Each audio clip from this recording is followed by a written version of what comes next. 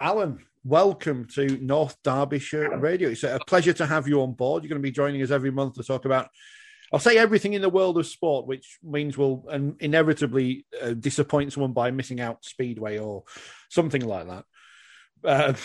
Focusing on North Derbyshire, but the rest of the world as well. And hopefully some exciting discussions to come. Hello, Richard. Yeah, it's a pleasure to be here. It's great to have this clean canvas, and we'll sort of paint on it and see where we go. Sport is always colourful, even without spectators, but we need that colour back, don't we? We need that backdrop back in place, and I'm sure we'll talk about that. Yeah, we will do a year into episode. Yeah, a year into this, and it certainly doesn't seem the same whether you're there at grounds reporting on matches or watching on TV or listening on the radio. The fake sounds, I can't do with them anymore. I have to watch without the fake sound now. I think they had the England band on at the San Marino game last night, and they're not popular at the best of times. And I'm thinking, I can't cope with this anymore. Yeah, I think I'd rather have no sound than the England band. But I'm the same as you. Given the choice, I elect for natural sound. I don't want phony sound and phony cheering. It's a bit like those programs you watch, those situation comedies with canned laughter. I don't want any of that. But I'm conditioned really by going to games. I must have gone to 40 or 50 games now to cover for radio in empty grounds, and I've become attuned and accustomed to only hearing the shouts of the players. It's quite weird, and particularly in these more cavernous stadiums like Hillsborough and Bramall Lane, where there's an echo with it as well. Weird. Yeah, we need to talk about those two cavernous stadiums and the atmospheres that will probably be there at the moment. But we'll start in Derbyshire, and we'll start with Chesterfield, who have certainly turned things around recently under their manager, and on the verge of the playoffs in the conference, or the National League, I should say. Yeah, close to my heart. My family moved north when I was 8 years old, and moved to Chesterfield with my father's job, and so they became my team, and that remains the case to this day. And I've seen some great times and some less than great times at Chesterfield, and these are the worst. Well, the last couple of years have been the absolute worst times. I've seen many a promotion, but I'm starting to think that we might see a promotion this season even. It's been quite an amazing turnaround, and it's easy to see where that turnaround started with the appointment of James Rowe. Hand on heart, I'd never heard of the guy, and I'm sure that's true of most Chesterfield supporters going into his appointment. Came from Gloucester City, and he's performed spectacularly well. I mean, managers do get overpraised and over-criticised, so we have to be careful. But what strikes me about James Rowe is he came to that interview with more than a plan to present his own criteria. It wasn't about coming there and saying, I'm qualified at this, I've got that badge, I can do this, I can do that. He had a vision for the football club that extended to any number of signings that he presented to the new owners. And he's signed virtually a whole team. And he had that vision, and he must have sat down in a darkened room for several days and watched hours and hours of videos, and then put together from his network of contacts the signings that would make this transformation. So it was a real vision, and we're seeing it take very vivid shape. And I've got to say that however impressed I am with the players, and I've seen just one or two games, I'm not as well versed as supporters who watch every game because, of course, I'm working elsewhere. But I'm impressed more with the manager than with the team at this stage. You know, he's the biggest single factor. Yeah, as you say, he's almost an unknown person. I've had to look on his Wikipedia page, which is never the best of things to do, to find information out about someone, because you're never quite sure if it's true. But apparently earned a master's degree in coaching from the Johan Cruyff Institute in Amsterdam, which sounds like high praise indeed. Yeah, well, that sounds good for starters, doesn't it? It's the kind of thing that you can present at an interview and blind people with, but it's not just been style. there's been so much substance as well with the names he's put forward. Do you know what I thought? Having seen Chesterfield a few times, going back to when there were crowds in the ground and also early this season when John Pemberton was still in charge, I thought it was a talented team. There was a bit of flair in it, but it was fragile. It was pretty feeble, let's be honest. There was a soft centre to it, and I mean that literally. The midfield was porous. And when I've seen Chesterfield under James Rowe, they've looked a damn hard side to beat. They have lost the odd game, but you really need to be a good team to beat them. I did actually see in the flesh the game against the leaders, Sutton United, and Chesterfield were edged out 1-0. I think the better team won. But even against the leaders, this was a competitive team that wasn't going to be a pushover, and might have even got a point out of it, but for one quite spectacular save. So I think you can gauge from that that this is a durable, honest-to-goodness football team that's going to win more than it loses. I've heard one or two comments that it could be more attacking, and I think in that regard, the loss of Tom Denton has been damaging, particularly, I think, to Kwasi Asante. It's got quite a good partnership of gel between those two. And without Denton alongside, Asante's going to have to work a lot harder for his goals. But it's a fine line, isn't it, between being more attacking and suddenly opening the floodgates to what I was talking about earlier. So I'm not going to quibble with James Rowe. I think he's getting the balance about right. And momentum goes a long way, particularly at this time of the season. And, well, frankly, at the moment, I'd be surprised if they didn't get into the playoffs. What a turnaround that is. Good to see Tom Denton's name, a player I saw earlier in his career when he was playing in West Yorkshire at Wakefield, the team I covered at the time. So good to see him still getting the goals, albeit not quite at the moment. And you mentioned the playoff picture in the National League. I've got to stop calling it the conference. I'm far too stuck in my ways. As a follower of rugby league, we love a good convoluted playoff system, and the National League gives you that opportunity with 6 places, the 4 who go into that one-legged tie, and then the 2 above them who get the advantage. So only looking at the table, 2 points behind as we speak. A very good opportunity for Chesterfield to get up in there. And obviously with games in hand over others, and the league's a mess, as we know, with the way things have gone this year. Anything could happen in the next month or so.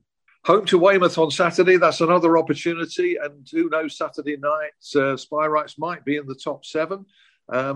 Thank goodness that the season wasn't ended when there was all that debate. Clubs were struggling, and where was the money going to come from? Well, now Chesterfield have had, I think, the best part of £1 million forwarded to them to support the club and cushion the losses.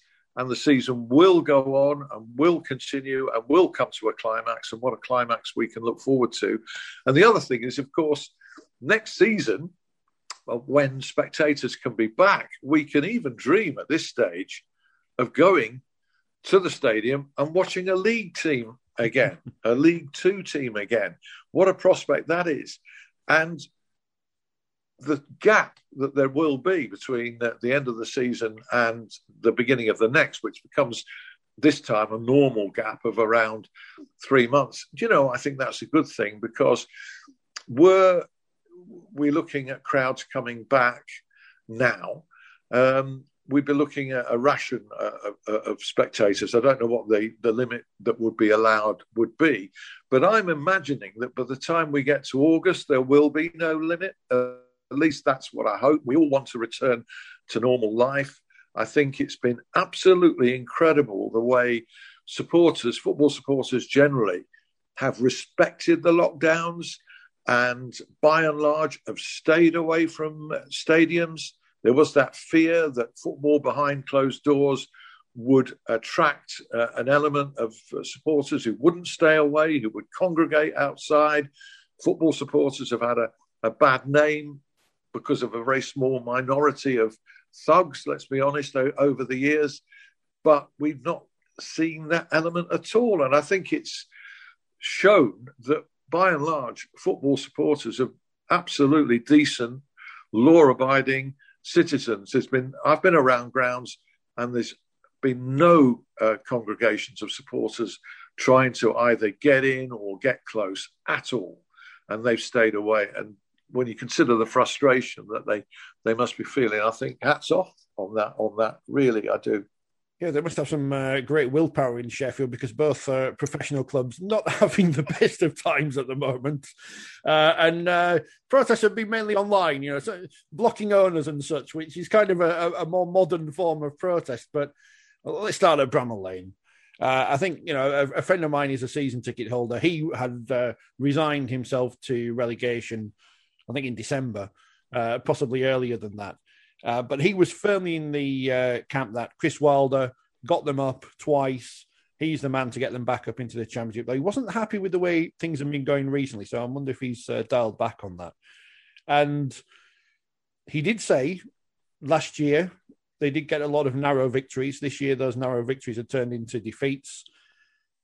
They've replaced the manager, but they haven't replaced him with someone who appears to be a long-term solution, at least in my mind anyway, judging by his past record. But Sheffield United, what's going on? Go on, Alan. You sort them out for me.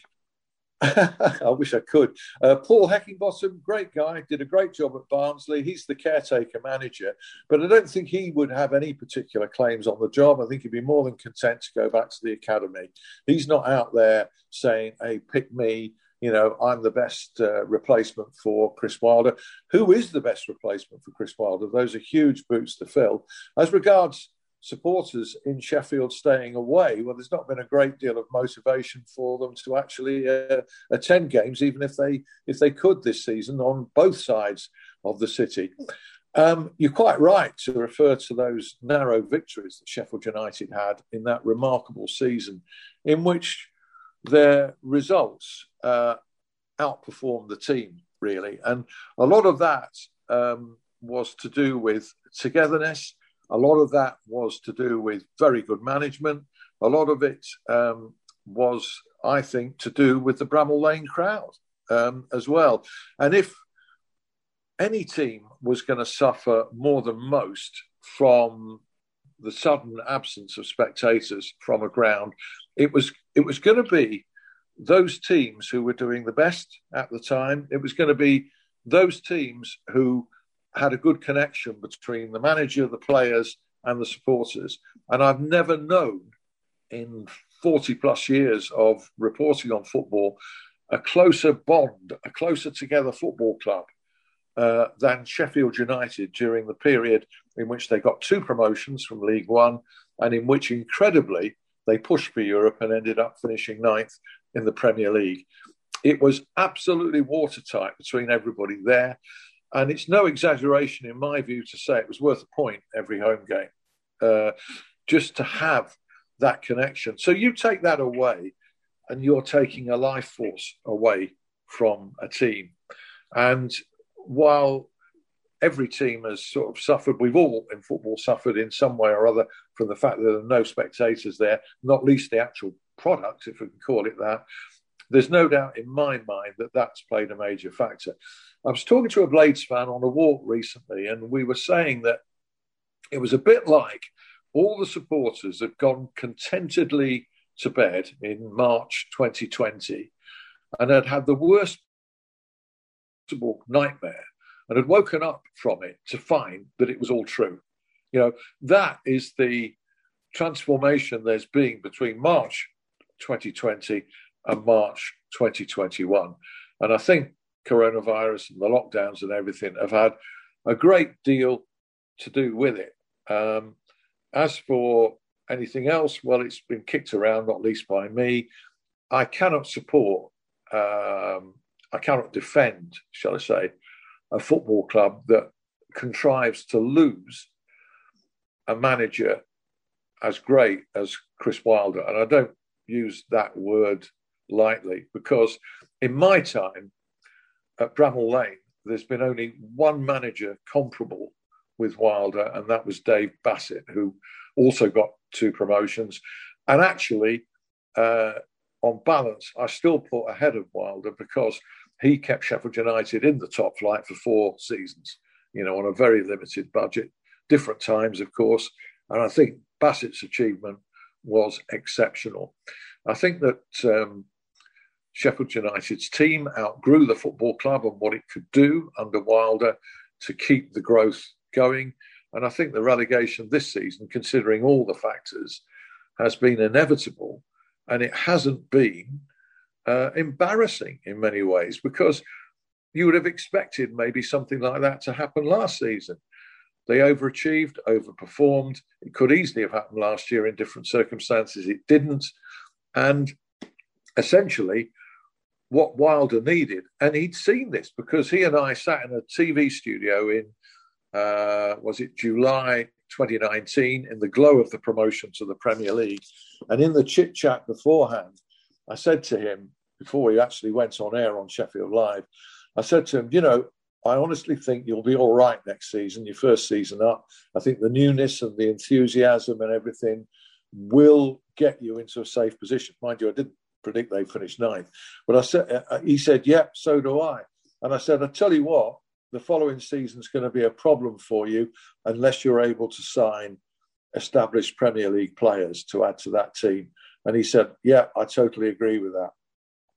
What happened was that he was never in a position to sign established Premier League players because they cost 90 to 100 grand a week. Now, I'm not saying that's right. I do think that player salaries have reached obscene levels. I don't think anybody in life can justify it, but that is the reality. You know, that's what they earn. And I know that Sheffield United's pay ceiling is around £45,000 a week. So you work it out. So any money that Wilder had, he went out for younger players from a level below who he thought could graduate over time. It wasn't by choice. You know, he didn't go and sign Ryan Brewster as a first choice and others, Jayden Bogle, Max Lowe, etc. He signed them because he couldn't go for the Callum Wilsons, and you could name any number of players, you know, of high caliber that he wanted. So it's no surprise where they finished. You throw in the fact that the most influential players have either been injured or out of form. Jack O'Connell springs to mind. I think he was the one that United could least afford to lose. He's about 3 players in one down that left-hand side. And a team that had devised a system that was really working of overlapping centre-backs, if you take away that one on the left-hand side, you're playing in mono. And where do you go? If there is a weakness with that system, it's you've got 2 players in it, in this case, Basham on the right and O'Connell on the left, who you can't find replacements for if they get injured. That is the one flaw that I can find about a pattern of play that's been very innovative and has taken Sheffield United a long way. If either of those outside, I'm not talking about Egan so much in the centre, but if either of those on either side are injured, where do you go? Who is there who can play that way? And I think that has been the flaw for Sheffield United, and that has done more damage than anything else, losing O'Connell. It's unbalanced the team. You throw in the fact that Fleck, another influential player, John Fleck, has had injuries. He's also not played at his best when he's played.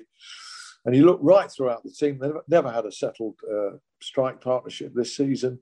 So you add all those factors together and it's not surprising where they are in the table. But I tell you what would have been surprising, had Chris Wilder still been at Bramall Lane, as I firmly believe he should have been, is that next season they'd have been right up there with that squad pushing very hard for a return to the Premier League. Now, I'm not so sure. Yeah, the appointment of the permanent manager there will be fascinating. And they can't even have the, well, at the moment, it looks like the excitement of a Sheffield derby next year because Sheffield Wednesday in the relegation zone in the Championship. But having brought in Darren Moore, they appear to be turning things around slightly. So still a chance, of course, that they can escape relegation and bring back the Steel City derby next season. Yeah, I hope they do. It was a great victory at Barnsley and, you know, that springs some hope where there hadn't been any because they hadn't won for so long. But I think that there's a factor at Hillsborough that has to be considered whether Wednesday stay up or go down. It's the overall management and running of the football club has to change. there has to be a plan. Sheffield United have had a plan. It might not have seemed this season that they had, and it went askew because the powers that be off the field weren't in tune with the manager who'd achieved so much. But Paul Mitchell, and Chesterfield fans will, join me in saying this, is an incredible chief scout and recruitment expert. Losing him was a massive blow to the Spireites, and he's done a great job at Sheffield United. Now, in that season when they were trying for promotion from the Championship, Paul said to me, I'm working on two plans here, Al. He says, I've got a recruitment plan for if we get promoted, and I've got a recruitment plan for if we're still in the Championship. He says, I've got two lists of players. He said, I can't tell you how busy I am because I'm scouting out so many for all eventualities. I don't think that's happening at Sheffield Wednesday. And I don't think that's happened at Sheffield Wednesday for a long, long time. I'd love to be proved wrong, but as we speak now, I doubt very much whether anybody at Hillsborough has a list of players and priorities on what to do if the team stays up, and a similar list of priorities and players that might be wanted if the team go down.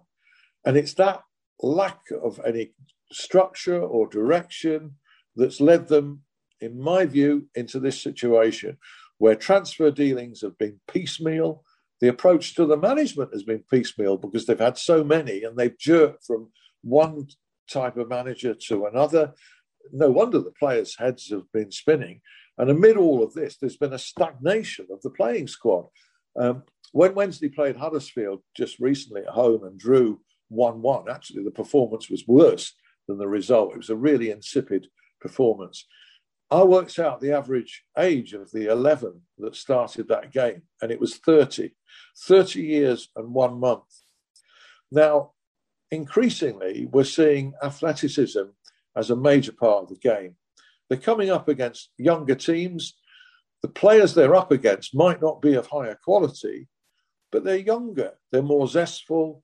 I'm not necessarily saying they're fitter. I'm not accusing the Wednesday players of not being fit, but they've got too many older players in one dressing room, and the chemistry is wrong. And what's led up to that is there's been no progression plan. It's been allowed to happen. And so in the future, somebody's got to get hold of it, somebody with football expertise. I give the credit to the chairman, Dapon Chansiri, for his commitment, for enduring a lot of criticism, for keep financing the club. Without his finance, I think they would have gone to the wall. And he's had a particularly difficult last year with the pandemic and the lack of income coming in. But he really has to look at himself in the way that he's running it. He does allow managers to manage in terms of picking the players they want. Managers are consulted about recruitment, but they don't drive it. And it strikes me that Mr. Chansiri needs to put in there, take a step back and put in there people of the relevant experience and expertise to actually run the football club for him so that he's not having the final say on everything. I'll give you an example. If a bid comes in for a player, he's not the best guy to decide if that bid matches that player's valuation. I think it needs to be driven by a manager and a director of football who know the game and who know the realistic price of players, but above all, are working to a budget so that Mr. Chansiri will say, this is what you've got to work with for the coming season if we're in League One or if we're in the Championship. It's that. I trust you as a team to get on and expedite that. And if you don't do a good job, I'm still in control and I can come in on that and replace you. You know, the idea that the owner being hands-off rather than hands-on suddenly loses his power is wrong. Delegation's a very, very powerful tool. And furthermore, that I think a lot of the criticism that he justifiably gets would be removed if he held his hand up, as we all make mistakes, and said, yeah, I've had a look at this. I've realised that in some areas I've got this wrong. Everybody, look, even the most hard-hearted Owls fan would say, well said, well played, thank you for saying that. and applaud him if he took the necessary steps. That is honestly the case.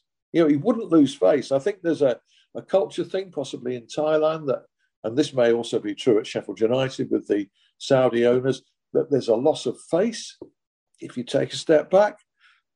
Our culture is different. I think the reverse is true.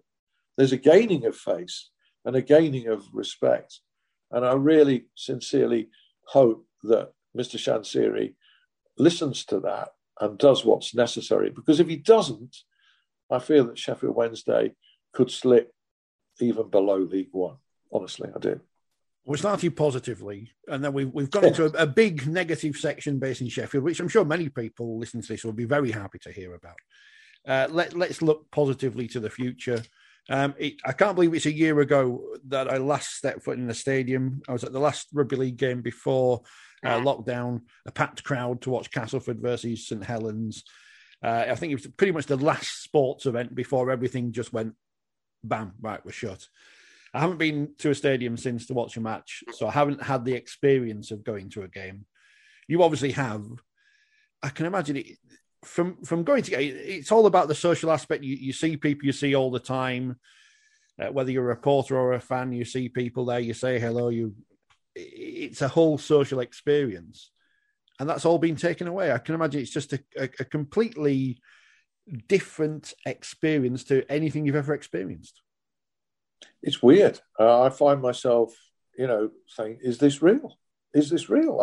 I'm driving to grounds in no traffic. I'm parking either in the club car park, which is not always the case, or very close to it. I'm then walking to the ground and seeing nobody. I'm having my temperature checked, filling a form in, and then climbing into an empty stadium. Some of them have got, enormous, really. And you climb. I've been counting steps. I was at Hull City recently, 115 steps. I do not miss going up those stairs at the KCOM or whatever it's called these days. I do not miss that at all. No, it's a good fitness workout, good fitness check. You know that you're medically okay to continue doing the job when you do that, particularly carrying some quite heavy gear. And then at Hillsborough, I think it was 96 I counted. I think it might be slightly less than that at Bramall Lane. But all the while, seeing nobody apart from the odd colleague, walking down empty concourses, getting into a seat and looking at a totally empty stadium. And it's almost as if you've got a private viewing. I mean, there's a few of you there. So you then think, how lucky am I, that people are getting no kicks in life. Their lives at the moment consist of working and watching TV or watching videos, but nothing special. Can't go anywhere. And I feel really, really sorry for most people. And I feel extremely fortunate that I can go and do a job that I enjoy, even though the enjoyment is not as great now. I can still go there, and that's a release for me. But is it the same? No. And I sometimes do think I'm actually dreaming it. That I'm at Bramall Lane, I'm watching a Premier League football match, and I'm seeing some famous figures on the touchline and even more famous people on the field, just not very far from me.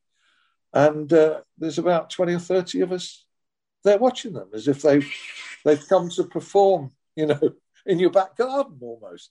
And that's weird. It's very, very strange indeed. I've done a couple of Derby games, and there's Wayne Rooney down there, and you wander down the touchline afterwards and have a word, and there's nobody else there. You think, this ain't right.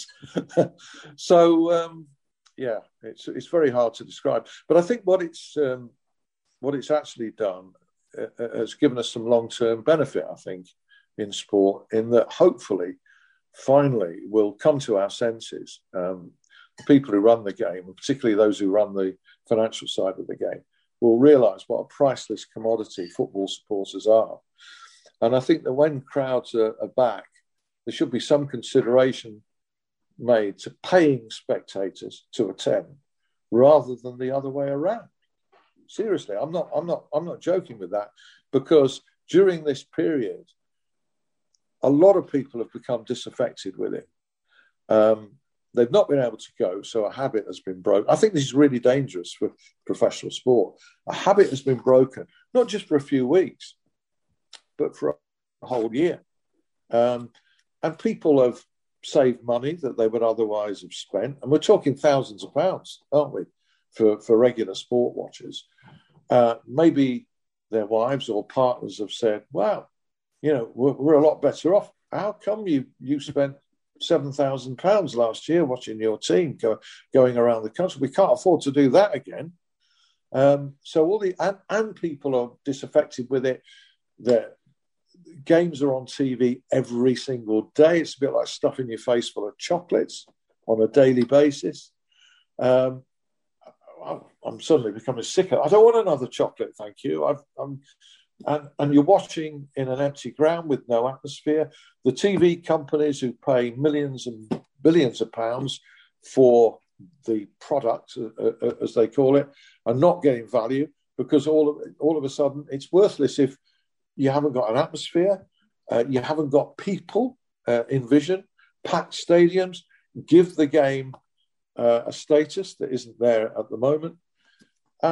So the crowd needs to be the number one priority, getting those people back, but having got them back, recognising them, not ripping them off with admission prices, steeply rising all the time, not flogging them replica shirts at exorbitant prices. Let's appreciate these people. I fear the worst. I fear money will kick in and again, people will be disregarded. But I think it applies dangerously at all levels, particularly with the number of foreign owners we have in this country now who haven't got an emotional attachment with the clubs that they're owning. And you can't build an emotional attachment in 1, 2, 3, 4, 5 years. You've got to be steeped in it. And therefore, I don't hear or I don't see football club boards listening to those disenfranchised fans. I don't see Sheffield Wednesday and the ownership there listening to the clamour for change there. It's almost brushed off. I didn't see Prince Abdullah at Sheffield United listening to the groundswell of support for Chris Wilder and his plans at Sheffield United going forward. Disregarded. I'll do what I want to do. And sometimes you're cutting your nose to spite your face. Chris Wilder can be combative, but he was the guy who would have brought that club back. And, it's more than carelessness. Sheffield United have contrived to lose him. And I know what Chris Wilder's terms, if you like, for staying were. They were more than reasonable. He wasn't saying, get your checkbook out. He was saying, I'll only sign loan players next season. I want to still be in control of my budget and recruitment, and I want to retain my best players. And that was it. It wasn't like... And that should have been accepted for the good of the football club, in my opinion. And I think the football club is the loser at the end because I don't see a single winner in what's happened at Sheffield United. But I've rambled on and I've got away from the main point, which is the value of football supporters. Pay them to attend. Don't ask them to pay to attend. It's like a TV audience. You get free tickets because you're there to add to the atmosphere. You're there to provide a service because, as we've seen from watching games on TV in the past 12 months, it's not the same. And it can't be until there's, as you say, the canned audience, the canned laughter in the crowd. It's not the same. It's not the same. No, it isn't. I'm looking out the window. It's raining here as we record, which reminds me that the cricket season is on the way. I'm sure we'll talk about that, the county cricket season, I should say, because the world of cricket never ends. I'm sure we'll delve into that next month, Alan. But it has been a pleasure. I'm sure we've spoken for far longer than we planned to, which is always the problem with these things. But plenty of interesting points made. Hopefully the listeners will agree. And if they don't, that's good as well. And we shall speak to you again next month, Alan. Thank you very much for your time. No, thank you, Richard. Disagreement is always welcome, honestly. It's that tiny minority of abuse that's just not acceptable. We've just got to drive that out. We'll talk about that. Maybe that's another subject that we can talk about, particularly with social media. But an absolute pleasure to be with you, Richard. And, I've looked forward for quite a while now to getting a few of those views off my chest. So thank you. Not that people can see this because this is radio, but the amount of views I've had of my hair in one of my other projects over the past 12 months. I feel like I'm almost a professional footballer. I wish I was. Yeah. Alan, thank you very much for your time. All the best, mate. Cheers.